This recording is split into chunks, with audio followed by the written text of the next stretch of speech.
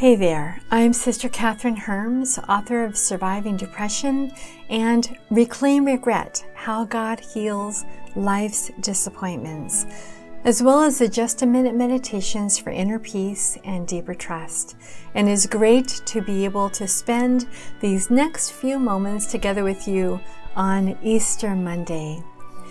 I believe that we need more than information to heal our souls, and so as we always do, we begin with prayer. I invite you to enter deep within yourself, to enter into that place that's truly longing for something, that wants something more.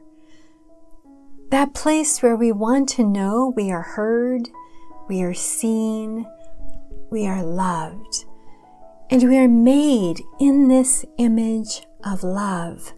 As we live through this Paschal mystery into the Easter season, all we see is this flooding of the world with love through the mystery of Christ's death and resurrection. So let's begin with a deep breath.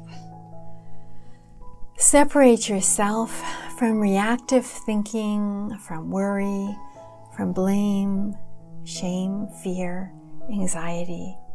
Sink deep down into the very center of your reality, that place within you that knows most deeply that you were made by love, for love. I invite you to visualize a favorite image of God or of Jesus. Maybe this image comes from a story from Scripture or a parable that has meant much to you in your life. Settle slowly into a deep stillness and open your heart. As I was living the sacred days of the Paschal Triduum this year, I have been thinking of how overwhelmed people are feeling these days. It seems as if we have been brought to the edge as a country, as a church, and even the burning of Notre Dame has been something like a kick in the gut. Though we prefer to meditate on Jesus as the kind and gentle shepherd, the merciful Savior, the consoling Master, Jesus actually brought his disciples into a state of overwhelm a number of times. Consider the storm on the lake. Jesus told the apostles to go to the other side of the lake. A sudden storm threatened to capsize their boat.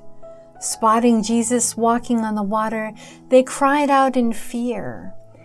Peter, ever the courageous one, demanded to walk across the water to him. Looking down at the waves that swirled at his feet, he began to sink and cried out, "Lord, save me." Or consider when Jesus was preaching into the evening and the apostles urged him to let the people go into the village to find something to eat. "No," he said, "you give them something to eat." And then he offered to them no instructions. "How are we going to do that?" was the immediate response of the befuddled 12. There are any number of times when Jesus brought his apostles into what I call overwhelm mode. But Holy Thursday was a dramatic shift. With the shouts of joy and praise still in the disciples' ears and hearts, the mood turned somber as the darkness fell. To the men who still wondered who was first, who was better, and if they were going to get something from an expected victory of Jesus over the Romans, their Lord and Master was now about to teach them truly what his life as Emmanuel was really about. So the Paschal Triduum we have just lived is first about what is real, what is human, It is about the darkness and overwhelm that we all experience, including Jesus in these final days of agony and death. It is about facing the power of the evil one and overcoming it. It is about letting Jesus teach us. The Paschal Triduum surprises us. Jesus, the Lord and Master, bent to wash the apostles' feet at the Last Supper. The Master's love is shown in serving, and we too must do the same. The Paschal Triduum helps us embrace our weakness. Peter boasts that he would never deny the Lord, only to confront his absolute weakness hours later before a servant girl who identified him as one of Jesus' followers. The apostles slept as their master sweat blood in the Garden of Olives and fled as he was betrayed by one of their number. We think of the love we have, the love that we've mustered up, the love that we've developed for God and Jesus and others, and we believe, like Peter, that it is enough, only to discover it is insufficient before the mystery of the Passion of the Lord. The Paschal Triduum breaks open our hearts as Mary stood contemplating the greatest sorrow the world has known, cradling her dead son in her arms.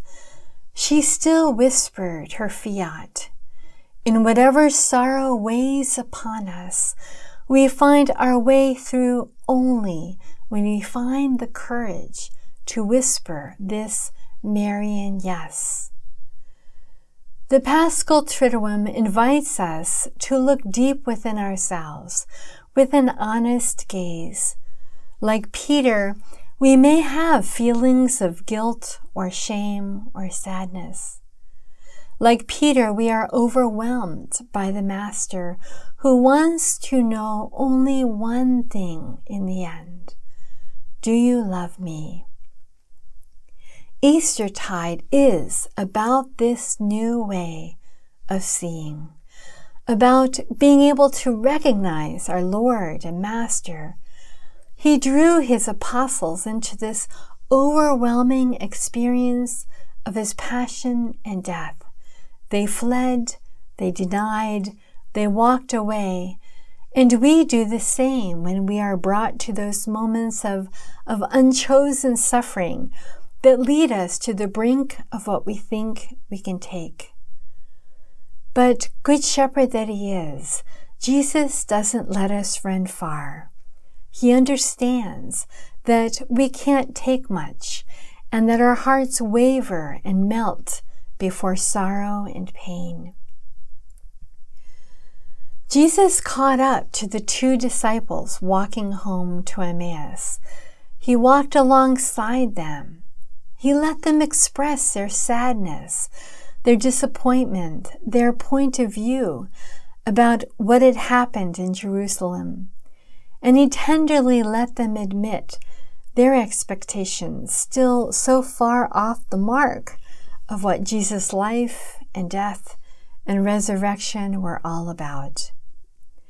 He gently explained to them how they could find a story written in the scriptures which prophesied all that had happened to him.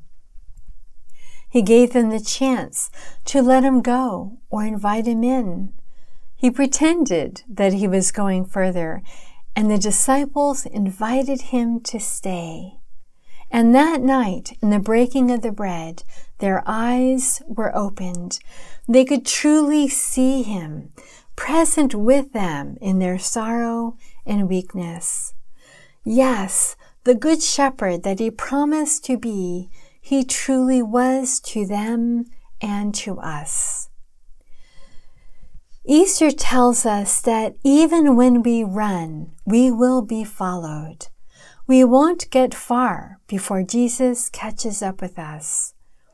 Our moments of overwhelm and comfort, or darkness and light, of death and resurrection, these are not consecutive realities, that the comfort only follows the overwhelm, the light only follows the darkness, the resurrection only follows the death. No, these mysteries in Christ co-inhere. They interpenetrate. They are one thing. Though our triumphs will fall and our certainty will fail, it is ultimately the everlasting hand of the Almighty upon us that overwhelms us with love. And it is this love that makes our crosses and crucifixions, our death and despair, also our resurrection and our life. So as we go forth into the 50-day Easter season, let us immerse ourselves in Easter living, as did the first disciples of Jesus. From the 2nd chapter of the Acts of the Apostles we read, "Every believer was faithfully devoted to following the teaching of the apostles. Their hearts were mutually linked to one another, sharing communion and coming together regularly for prayer. A deep sense of holy awe swept over everyone, and the apostles performed many miraculous signs and wonders. All the believers were in fellowship as one body, and they shared with one another whatever they had. Out of generosity, they even sold their assets to distribute the proceeds to those who were in need among them. Daily, they met together in the temple courts and in one another's homes to celebrate communion. They shared meals together with joyful hearts and tender humility. They were continually filled with praises to God, enjoying the favor of all the people, and the Lord kept adding to their number daily those who were coming to life." So let's stop here. Let's be still. Let the words you have heard take root like seeds within you. What do you notice as you begin this Easter season? What are your hopes? What are your losses? What are your anxieties? What are your fears? Jesus comes up beside you. He catches up with you every day, and He wants to know what you're living.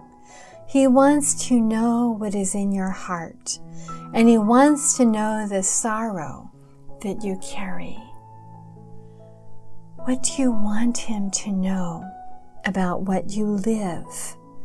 Tell Him now. And Jesus has a word for you. Listen quietly as He speaks into your life story. The truth that can only come from the risen one.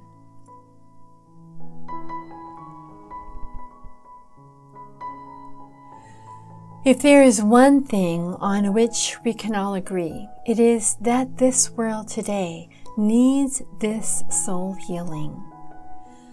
When we're loved, we thrive. It's that simple. The truth is that you can walk free of the wounds that are binding your heart and suffocating your relationships.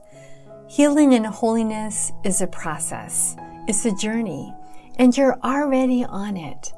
But if you are like me, you might need some simple helps along the way. I hope you join me on my private Facebook group for weekly video conferences. Just look up my name, Sister Catherine Herms.